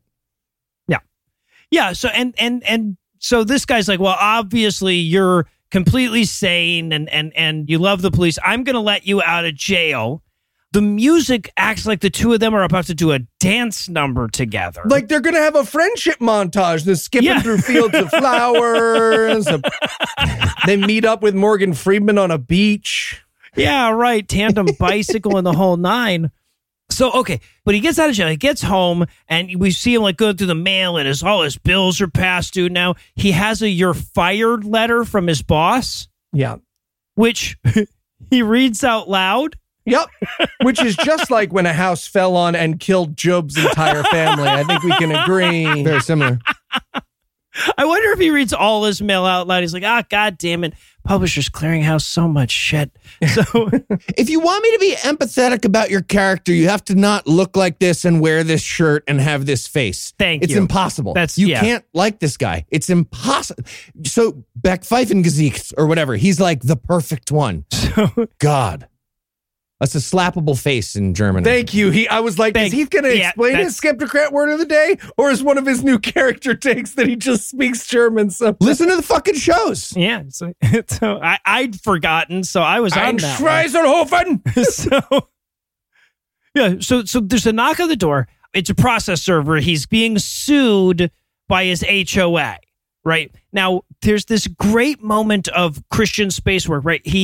He clearly doesn't know how reading a stack of papers works, right? Like, he pulls these papers out. His pantomimes might as well include taking a bite out of them. He tries to sift through them, but from the top where they're stapled together. Mm-hmm. And then he draws conclusions anyway. There's a lot of notes on the top left corner in this tiny little spot. That's what I've gathered is that I'm being evicted. Well, they've numbered the pages sequentially, I see. Also, they do the thing of like, the process server shows up and he's like, Tom Lareska. And he like nods, I guess. And he's like, you've been served. So that counts. Does the movie think like if you never say yes, you can avoid court forever as like one simple trick? Asking? The things that movie thinks process serving is fascinating to me. They're wearing costumes. They're doing backflips over fences. It's Assassin's Creed up in this shit. Like, if you're just running away from that guy, diving out windows and shit, you never go to court? Like, I'm actually kind of asking, too. How does that work? Let's get Andrew on for this. Okay. And now he's going to call a lawyer. And I thought he was calling a lawyer about this lawsuit from the HOA, but no, he is just now calling a criminal lawyer. Right, we have a scene where he calls the lawyer's office and he's like, "Yeah, I've been accused of trying to attack cops, and I need a lawyer." I'm like, "Well, this explains why you've been in jail for so long, you fucking idiot." Yes. Well, and again, this is very clearly an attempt by him to make his story more sympathetic by lumping all the shit that was his fault with the stuff that wasn't. Yeah. Right? He's like, "Hey, lawyer, I need you to get me off this police brutality thing, which is probably not my fault, and also all the other stuff, which is definitely my fault. But I need you to do the..." Yeah. And the lawyer is apparently a little bit busy. The person who answers is like, "Yeah, Mr. Whatever lawyer is busy." And then he's like, "I'll pay double." And it works. But you couldn't think of a number between 1 and 2, man. As you're a Wall Street trader, you're not familiar with any numbers in that range between 1 and 2. Well, and by the way, you say Mr. Whatever's. It's Mr. Rosenberg is the name of the lawyer. So. Sure is. Mr. Jerusalem. Mr. New York. The Jewish part, not the Palestinian, to be clear. There are no Palestinian parts of Jerusalem, Heath. Wow. Wow, you're canceled. You're super canceled. Stay away from the fence. So Eli hates Palestinians. So then we get a Tom trying to prove his innocence, montage. Mm-hmm. Yeah, but it's such a stupid execution of the montage concept. It's like a training montage for Rocky, but end of meetings with a handshake is what we're getting. Yes, right. Yeah, looking through boxes. That's the whole fucking thing. The narrator tells us he spent tens of thousands of dollars on lawyers and private investigators, and none of them were able to corroborate the goddamn premise of this movie. Which, of course, is evidence that it's a conspiracy. Okay. Right, yeah, the conspiracy is why. Yeah. I just want to throw in one more detail here. This is part of my best worst. He met with a lawyer. We just see them shake hands, but behind the lawyer, on his big back desk area, there's a stack of 150 baseball hats just stacked on each other, one on top of the other. Oh, interesting. What's happening? Where do these people think they are? It's a good question. Yep. So they were building a set for a lawyer, and they're like, "We're going to need, let's say, 150 baseball caps." How many hats does your average lawyer have? This one's a good one. Let's up it. So, yeah. Okay, but so then we get him at home. He's just hired his lawyer. He's doing a little reading, and he gets a call. He's reading Time is Money, the book. Time is money. Yeah, right. Time is money and God is dumb. This is a good book unless my life changes a lot and I learn about God. He might as well close that book and be like, "Just like I thought, I knew everything before I read it." Yeah, right. Now, back to my book, Karate for Black Belts. So, but he gets this call from his lawyer saying, "Hey, the cops have dropped all the charges against you as long as you're willing to attend anger management classes." Fuck you! I'm not attending anger man. Okay, no, I see what happened. Fuck, I see what happened. I heard it. I have attended court-ordered anger management classes. Just take the felonies, bro. It's not worth it. So just a bunch of fucking wife beaters, and you're not allowed to tell them what you think of them. It's very, very difficult. So, yeah, but he goes, "As your attorney, I would suggest you take the deal." And he's like, "Well, then you're fired." And I'm like, "Well, dude, you're bad at having an attorney." Well, because he says, "You're fired." He hangs up on him. And then he says, "I hate how all these attorneys keep, with air quotes, advising me." Yes. Because very often Andrew will say, "Well, I would suggest you do this." And we're like, "Okay, well, we're not going to do that. Right. No. So what happens if we do this?" You don't just fire him at that point. Ooh, maybe we should try that. Just next time Andrew doesn't let me give out a Supreme Court justice's home address, I'll just be like, "You're stop advising me." So yeah. And then just then he gets a phone call from Dr. Redhead earlier in the movie, right? And she's like, "I have some test results to go over with you." And he's like, oh, I don't, just would tell me over the phone. And she's like, I'd really like to tell you in person. She's like, tell me over the phone. And she's like, okay, fine. You have fucking ball cancer. Now you wish you would come in, don't you? Ball cancer. Weird conversation. And then she's like, oh, by the way, testicular cancer. If you're wondering about the passivity level of it, it's aggressive. So it's aggressive. It knows 2 types of testicular martial arts. This testicular cancer actually needs to go to anger management, technically. So the precept for this movie is that while he was at the ER, right? For the police brutality, they also screened him for testicular cancer, just in case. While we've got him here, we should probably check his balls. Maybe it's because they're like, wow, he has literal balls of steel. This warrants further investigation. I tried to do testicle control and I couldn't get anything happening. We had to go to wrist. This guy is a master of, I would imagine, 2 or more martial arts. And at least. Those balls are crazy. Let's check that. They heard the police saying the balls on that guy as they were leaving, and they were like, we should check out his balls. We should check his balls. All right. Well, I'll tell you what. Tom needs a minute to process this, so we're going to take a quick break. But first, let me give Act 3 the hard sell. Will marauding invaders murder his servants and abscond with his livestock? Will a house collapse and kill his entire family? Then how the fuck does he get off comparing himself to Job? Find out the answers to these questions and more when we return for the slight drizzle of conclusion they gave us in I Can't Breathe. Nothing happens. They try to do a God thing and they get almost to it and it's done. It's just done. It's sex that ends with a handshake. It's just... Hey, hello? Hi, Mr. Loreska? Speaking. Yes, I'm Dr. Rogers from the oncology lab down at the hospital. I have your test results here, and I would love it if you could come in to discuss them. Yeah, kind of a busy week for me. Can you just tell me what you have to say over the phone? Well, yes, sir, I can, but we find that these conversations are usually better in person, so we can, discuss all the options. Yeah, I don't know what any of that means. Actually, even better, why don't you tweet them at me? Can you tweet me? So, Mr. Loreska, I'm calling from the oncology lab. Maybe this isn't something you want me to tweet at you. Obviously. Okay, I'll tell you what. I have my family here for Thanksgiving, and we're actually all sitting around the table, and I'm so forgetful, so I'll just put you on speakerphone, and you can tell us all at the same time. No, Mr. Loreska, you don't want... All right, you're on speaker. Everybody say hi to the doctor from the oncology lab. Hi. Hi. Hey. Okay, Mr. Loreska, you have testicular cancer, and we're going to have to chop off at least one of your balls. Oh. Why did you test me for testicular cancer when I was in the ER?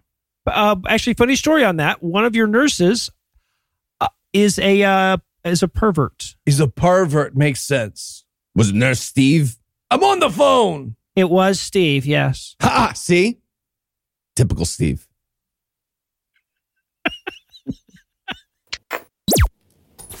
And we're back for still more of this shit. We're going to rejoin the action, this time with Officer Murder hanging out at the bar, watching the game with his buddies, right?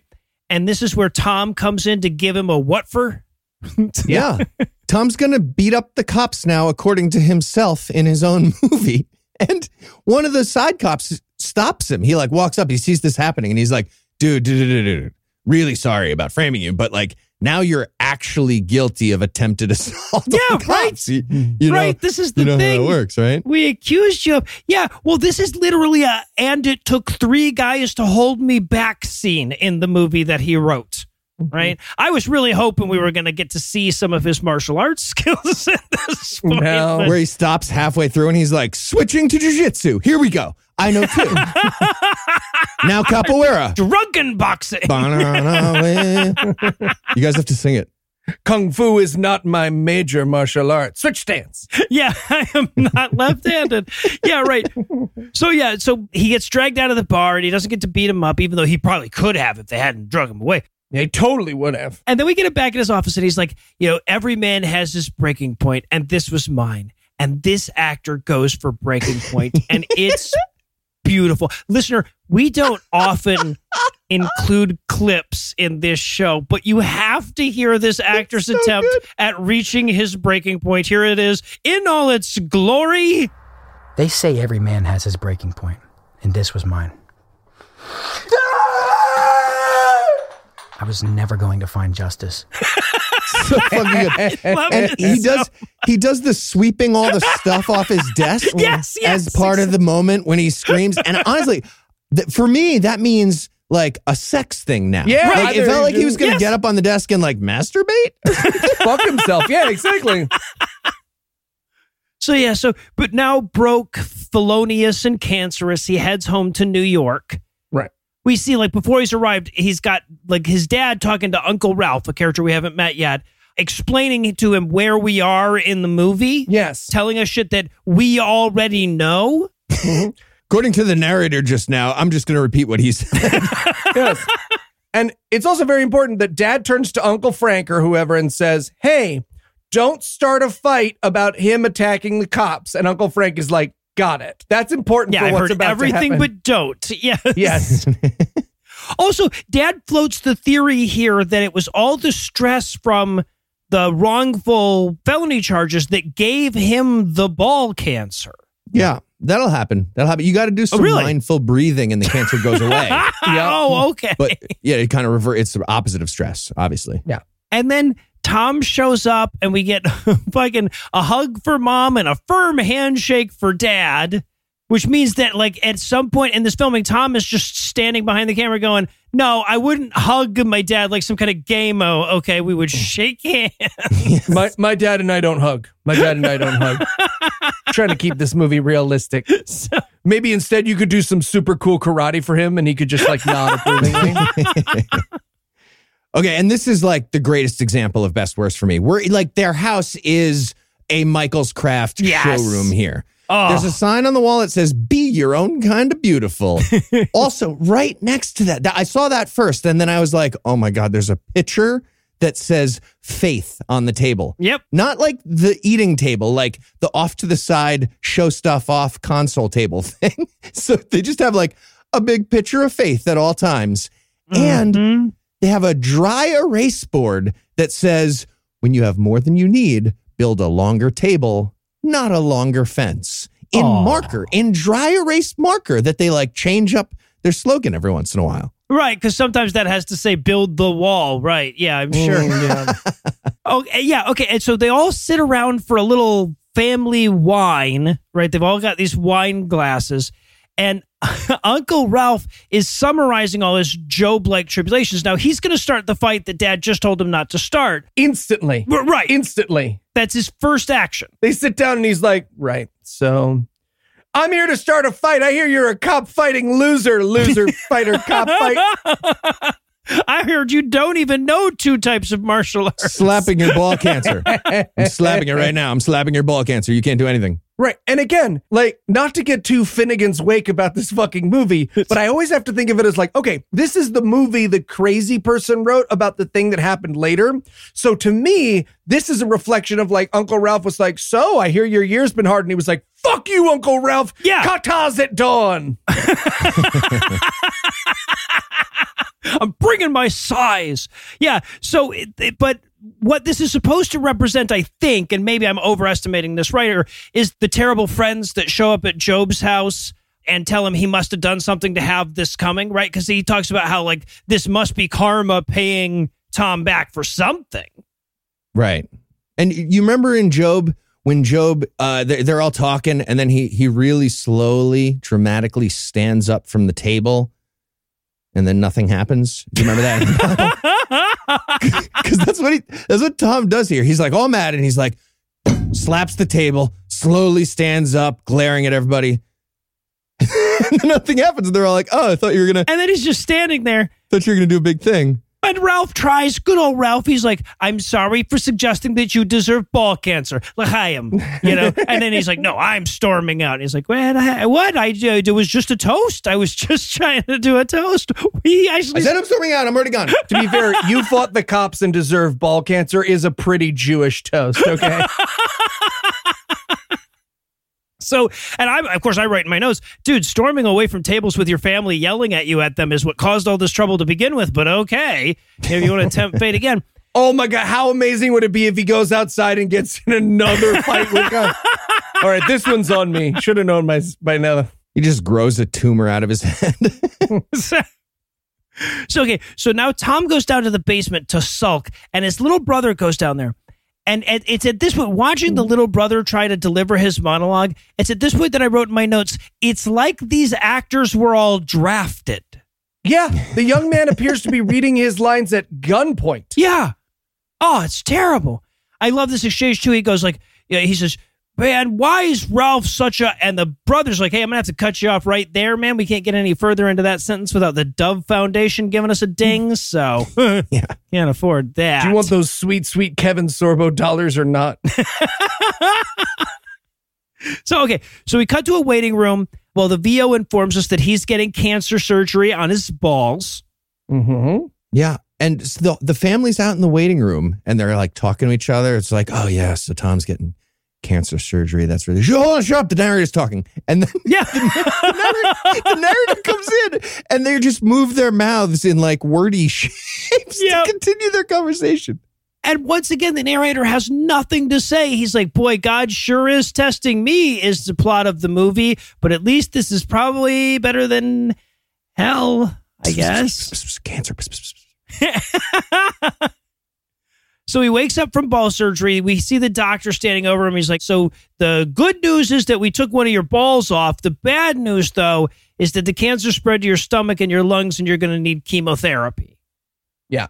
Also, we should point out that this doctor is played by the guy who's also the writer and director and producer of the movie. Oh, is it? Yes. And we can see why he chose not to star in his movie, because he also delivers his lines like he's about to open a car wash.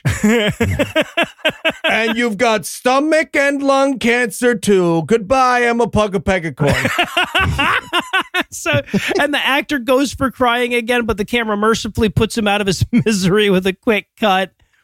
And then we cut to him getting chemo, while another chemo patient right next to him reads from the Bible aloud. I would literally rather get chemo injected directly into my eyeballs than sit there with someone reading the Bible for hours at a time. Even if I didn't have cancer, yes. I would seriously stand up and squeeze her bag until it was out. Right. I wrote my notes at this point. I'm like, if I ever find myself in this situation, I'm going to spend the rest of my life trying to explain why it was reasonable to punch a cancerous old lady in the face during her chemo. God.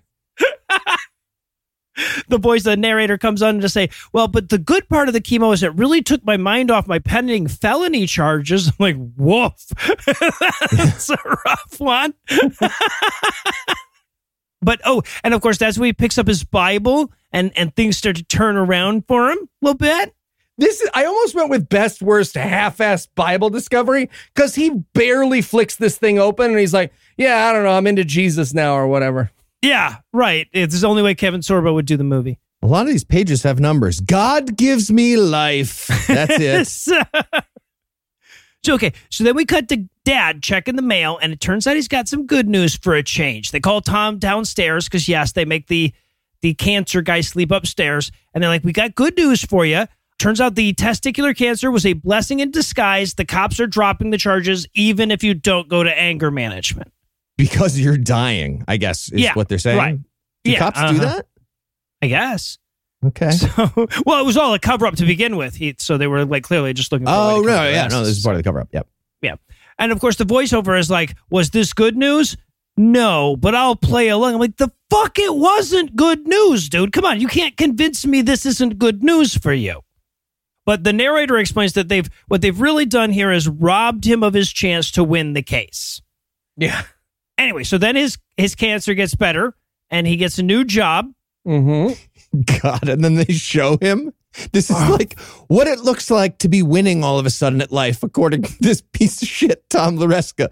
He has himself in his movie wearing a red blazer with a t-shirt under it and two separate gold necklaces with Jesus being crucified on them. Yep. I wanted somebody to come in and pepper spray him and give him more ball cancer based on that outfit alone. Thank you. Dude, you look like a men's rights bellhop. I'm spraying you with pepper spray right now. Deserve this. I have to pepper spray you. It's the law. Yeah. And so we get that quick scene, and then we get him that night. He's like looking through his box of plot devices and backstory, right? He's got a box just marked Florida that's all about his wrongful charges. Yeah. And he's in his childhood bedroom, right? Yes. So to be clear, he got a new job. So he's been working on Wall Street and living at mom and dad's house this whole time. It's New York City. I get it. I get it. Yeah. And then the dad comes in and he's like, dude, are you still obsessed over the cops torturing you to death? And he's like, yeah, believe it or not, Dad, I'm not over that yet. If you can believe that. And then he says, and this is apparently the premise of the fucking film, right? He says, and I quote, Dad, I need to have those cops questioned so people know what death is like. What? I'm like, take me there, Tom, but he never does. Yeah. I wrote in my notes, is that what the movie is about? Okay. I thought like, oh, okay. So now this is way late in the movie, but they got a little bit of time for him to teach about his near-death experience and show us God. But they don't. They never do that. No, they don't. Apparently this movie is that happening. And Dad explains that it'll never work. And the dad's like, look, man, I know what you want, but you'll never make a movie about this happening. It would all be too boring. What would the ending even be? It would just peter to a close, wouldn't it? Yeah. And Dad's like, his basic point is like, God doesn't want you obsessing about this. You just got to let it go. Yeah. And I love these moments because I want there to be like one of these impasse arguments. I want like Tom to be like, oh, hello, God. I should keep obsessing about this. Great. God just contradicted what you said God said. So do we tie now? Go fuck yourself. Yeah, right. Well, and then the dad says like, hey, come on, man. Like, you obviously went for the cop's gun, right? You're too fucking martial arts and blah, blah, blah. And he's like, how dare you accuse me? And the dad says, I know how you get.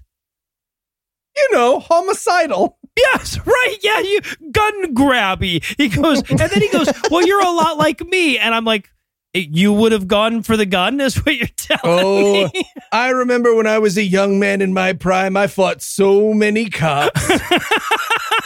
White privilege. Dad, how many martial arts do you know? Let's all get on the record saying how many. Right. But Dad shuffles off all sad. And deep in that Florida box, he finds a Bible, the one that he got when he was in prison earlier. And he says, all right, I've decided that I'm going to read this Bible every night for a month and see what happens. And this is one of these stupid fucking moments. We always see these in Christian movies where the guy who is a church-going, Christ-believing, crucifix-wearing guy whose entire fucking childhood home is just filled with Bible quotes and Jesus knickknacks decides to become a Christian. Yep.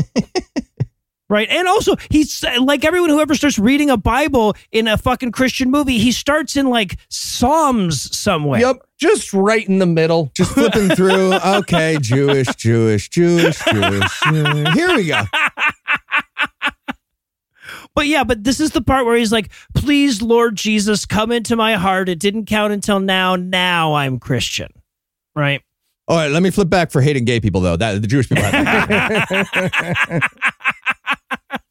So then sometime later, he's at work when off-duty Santa Claus comes to see him. Okay. This is supposed to be the CEO of his new training firm where he works, right? Yes, yeah. Fucking Father Time runs this training firm. And he walks in and he has Noah's Best Worst. Oh, my God. It's a black tie with an insanely long red cross on it. And at the bottom, there's like a profile of Jesus's face with the crown of thorns going on. Mm-hmm. He's got a big chain across. He's got the big chain on his tie. It's a torture murder tie as a theme. It looks like the cover of Jesus's unpopular rap album. So I tried to find this thing on Amazon. I wanted to buy one for all three of us so we could like wear it at the next live show or whatever. Couldn't find it. I found a disturbing variety of Christian neckties, but I couldn't find this one. No, I went through the exact same thing. Seriously, I found this tie. There's one on the way for both of you guys. Oh, awesome. I swear to God, I found it on eBay. It took a while. Oh, it took a wow. while. Okay. You were more dedicated than me or En route. Amazing. So boss comes in wearing this tie and they talk about fucking stock stuff. Yeah, they're so bad at that. Yeah. The boss walks in and he's like, have you gave thought, first of all, weird construction, have you gave thought on the new First Boston IPO? Apparently the old IPO was good, but this one is bad. is what we learned.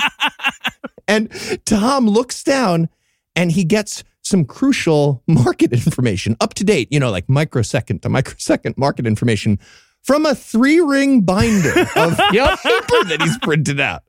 He's in an office that does not contain a computer. Right. He's a trader. He's a Wall Street trader. Does not have a computer, but he has a printer behind him. Oh, interesting. With a ream of paper and a 3-ring binder with all the up-to-date info. Amazing. Yeah, and then, of course, the boss notices the Bible on his desk at this point. And he's like, oh, you read the Bible? And Tom goes, yeah, I've read a bit of it, just a tip, just to see how it feels. Do you read it? And the boss is like, no, I wear a crucifix tie for the fashion statement, man. Tomorrow I could come in a Muslim tie. You don't know. Yes, I fucking read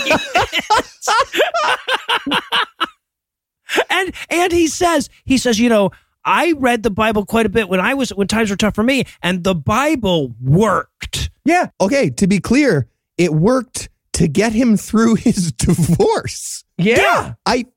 I feel like you lied about reading the Bible, man. No, because look, he was there late at night. He was sitting there and he was like, oh man, I miss her so much. And he opened up the Bible and he was like, shit, I would have been stoned to death a couple thousand years ago. I guess losing the kids and my cat ain't so bad. Yeah. It's not so Thanks, bad. Bible. Let me get some new ties. Yeah. I am Father Time. And I do have a little bit of money left over for a sweet tie. And then he goes to leave. The boss goes to leave. And he's like, hey, if you ever need anything, now that I know you share my religion, I'll be nicer to you, right? And I'll help you more in terms of your career. And he says, yeah, well, no, of course you will. Do you think you could help me find an apartment, here in Manhattan? And he's like, I know just the person. And it's like, there are 4 minutes left in this movie. Right? Listen, you could be best friends with every single god in history. You're not finding an apartment very easily. Thank you. But like I said, there are 4 minutes left in this fucking movie. It is insane to introduce a new character at this point. But what we learn at this point is that this is how he met his wife. Yeah. And she was going to be real mad if he left her out of the movie. Yeah, he very clearly handed her the script for this movie, which ended 1 page ago, and she was like, and you're going to include how you met me, right? And how much we love each other. And he was like, of course. Of course I'm going to have that. That's the most important The most scene. important scene of all. It's so problematic. They met while she was his realtor and then yes! A day later went on a date. It's gross. Yeah. Right. Yeah. Because there's this whole big thing where he's like, hey, would you like to go out on a date with me? Person who has to be nice to me. Otherwise, they might not get this commission. And she's like, I guess so. Yeah. Okay. I have questions about this moment where they go to see the apartment. Mm-hmm. Sure. I do too. So the first thing that happens is he points out that there's a giant water damage hole in the ceiling. Mm-hmm. And she says, oh, if you don't like the hole in the ceiling, we could fix it. And I wrote in my notes, yeah, no, that would be great. I would love for you to fix all the water damage. No, it's good. It's good. I flagged that. Write it down. I don't like hole in ceiling. Don't. Circle don't. Perfect. My question is, why is he renting an apartment inside a badly funded public school in the suburbs, but also right near Wall Street in Manhattan? Why does this barren apartment still have a poster on the wall that says, I couldn't tell what it said, but then the wife says about it, she goes, rubies are gold, my mom used to say. Yeah. She was an idiot. Yeah, the poster says she's more precious than rubies. That's the only thing in the entire apartment. We're looking at this giant thing, and he's like, yeah. Question for you. Yeah, you wrote down the thing about the ceiling hole that I don't want. Great. Second question, what the fuck is this? And she explains that this sign is from Proverbs 31. Right. Something about rubies and gold. She's Christian too, and that means that they can date. And so now what's going on here? And this is so, like, normally I would just let the mystery linger, but it's so fucking stupid that I have to point it out. What's going on here is that he's interested in purchasing, like, potentially like investing in the renovation of a building, and he wants to rent an apartment in said building. And that is going to be like the way that the two of them actually met. But he's such a stupid fucking writer that he doesn't realize that he could just have her showing him an apartment and leave that part out, right? Because there's a part of him that's like, but that's not how we met, right? That's why it's so stupid and needlessly confusing in this moment. So, okay, so we're about to wrap up, but first we have to tie off that thread with Uncle Ralph. You remember him? What the fuck's happening with Uncle Ralph? Thank you. No, I was shaking over here. I'm worried that people might not know that Uncle Ralph agreed eventually that was my fault, that it was his fault for bringing it up during a perfectly nice wine having. Yes. It was so tough. And then there's this weird moment, which I can only imagine is a transcription of their terrible relationship, where he's like, all right, well, you're moving out. And he's like, why, are you going to miss me? And his uncle's like, no, I will not miss you. Yes. I will not miss you. And that is the end of the scene. No, yeah, he just says, I don't like change is all. It's not that I like you. Also, I'm fucking a lady. I've had sex with a woman, and there's another I'm going to probably tomorrow. Know her. And he actually says, I'm in a relationship. He just met this realtor he thinks strippers and realtors like him for real. Right. Yeah. And he's in a relationship. It's a lease relationship if you want to be technical, but yeah. I'm leasing a relationship. And then, okay, so then we cut to the real estate lady. She's getting his credit report, and she's realizing that his credit isn't good enough for this Manhattan apartment. Right. And her friend at work is giving her this information and says, ooh, you could be his love interest in the movie. And she's like, yeah, no, I was thinking the same thing, actually, even though I'm very clearly 20 years older than the actor playing. Yeah, you should definitely date the credit risk iBanker that you met yesterday while working. That's perfect. Yes. Yeah. And so she calls him and she's like, hey, I just got your credit report back. And he's like, right, about that. Don't answer yet. Don't answer yet. He actually said that. Cops gave me ball cancer. Cops gave me ball cancer. That's why my credit's bad, is because of the ball cancer that the cops gave me. Would you like to go out for lunch with me?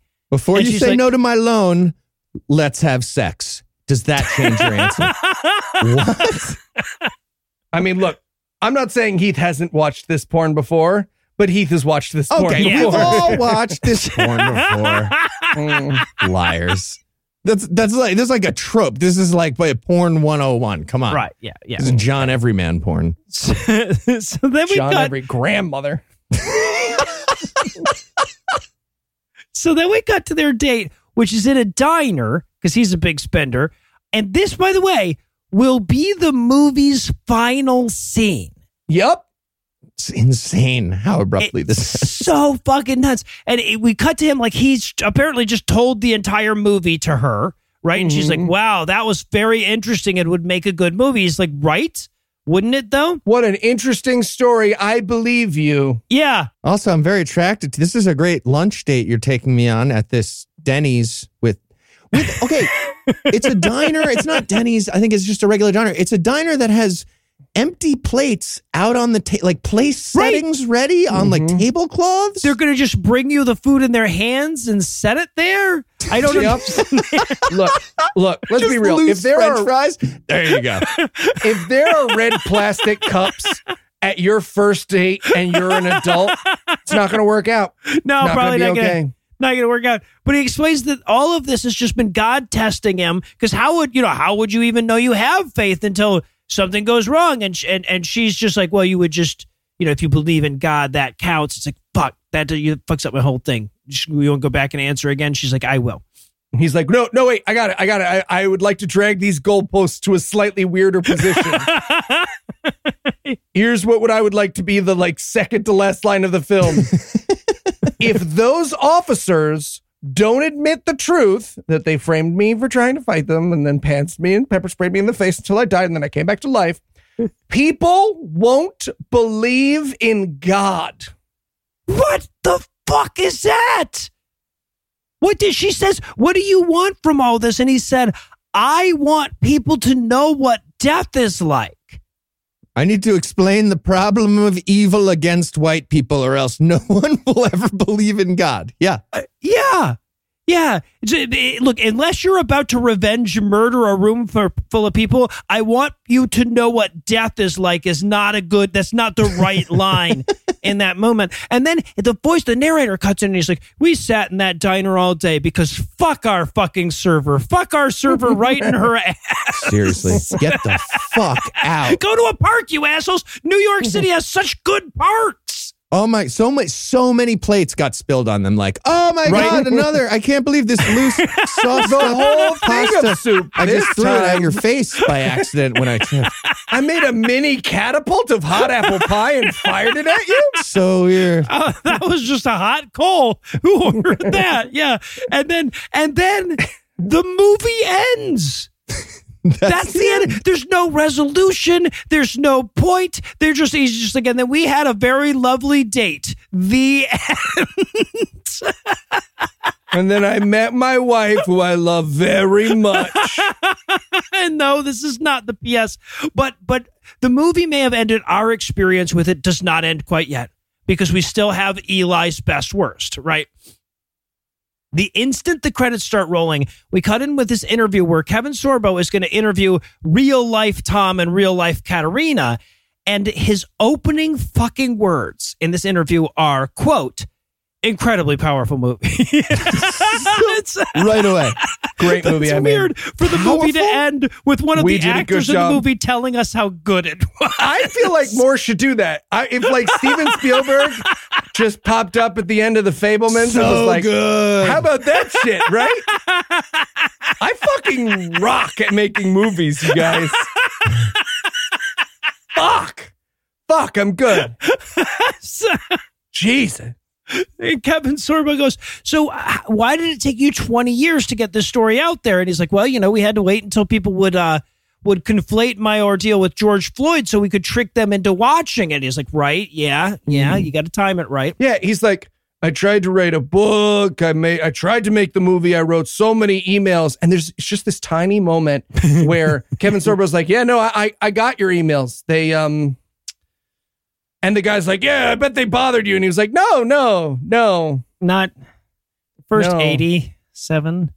Yeah, there's this great moment where he tries to justify. He's like, so why did the cops do all of this? And he's like, well, they told me to get on my hands and knees. And this is actually his excuse. I don't believe in getting on my hands and knees for anybody but God.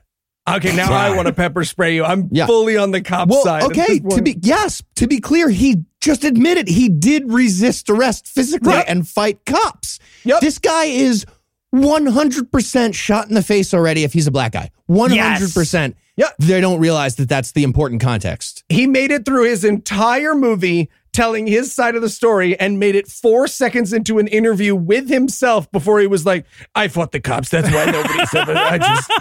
I got in a fist fight with some cops. And his wife's attempt at human speech is intriguing, right? So Kevin Sorbo kicks it to her for a minute, and I have to give you this quote in its entirety.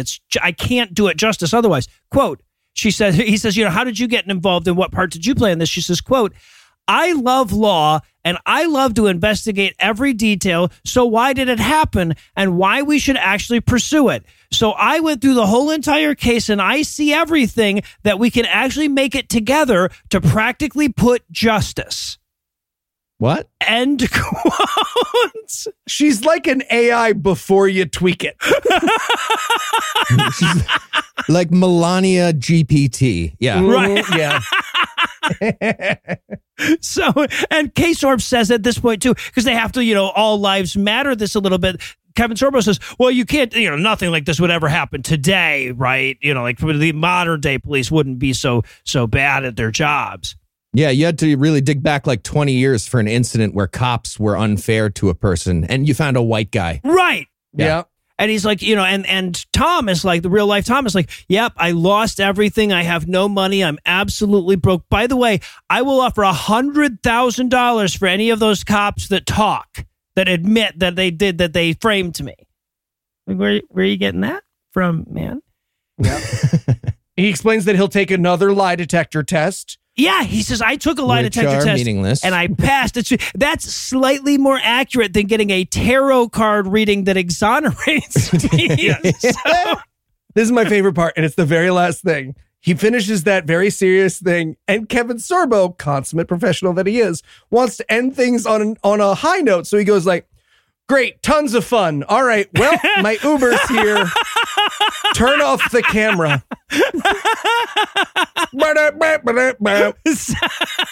All right. So I'll tell you what, we had some fun with this last week, so I'm going to ask you again this week. If you're in charge of the marketing, what is this movie's tagline? Ooh, how about I can't breathe or read the room? I can't breathe. Oh, wait. Yes, I can, because the cops did not shoot me because I'm a white guy. So, yeah. Yeah. But my throat was really scratchy for a little while. Super scratchy. So, and I was just going to go with I can't breathe. All lives do matter, though. They do. Are you saying they don't? And well, that's going to do it, I guess, for our review of I Can't Breathe. That's not going to do it for the episode just yet, because we still need to do another cycle in this revolving door. So, Eli, tell us, what's on deck? Well, Noah, I don't know if you remember, but a few months ago, I said that we were on the final movie of the Happy Science Cult. And luckily, one of our heroic listeners introduced me to the other 7 Happy Science Cult animes that we have yet to watch. That's like 68 hours of film. Mm-hmm. So we'll be watching Hermes, Winds of Love, the story of the time that El Cantare was Hermes. Was George Floyd. Not George Floyd. All right, so with that to look forward to, we're going to bring episode 387 to a merciful close. Once again, a huge thanks to all the Patreon donors that help make the show go. If you'd like to count yourself among their ranks, you can make a per episode donation at patreon.com/godawful and thereby earn early access to an ad-free version of every episode. I can too say words with my mouth. You can also help us a ton by leaving a 5-star review and sharing the show on all our various social media platforms. And if you enjoyed this show, be sure to check out our sibling shows, The Scathing Alias, Citation Data, DMD-, and The Skeptocrat, available wherever podcasts live. If you have questions, comments, or cinematic suggestions, you can email godawfulmovies@gmail.com. Legal services for this podcast are provided by the law offices of P. Andrew Torres. Tim Robertson takes care of our social media. Our theme song was written and performed by Ryan Slotnick of Drafts on Mars. All the other music was written and performed by our audio engineer, Morgan Clark, and was used with permission. Thanks again for giving us a chunk of your life this week. For Heath Enright, Neil Bostic, I'm Delusions. Promise to work hard to earn another chunk next week. Until then, we'll leave you with a Breakfast Club close. Kevin Sorbo went on to finance the movie about a devout Christian who got his private train line nationalized by Adolf Hitler, and he got paid slightly below market value. It was a very large injustice. Job got new kids at the end of the story, so Tom's still waiting on news about his testicle. Keep your eyes peeled for Tom's next movie, The Towers Have Fallen. That time a kid knocked over my blocks in preschool.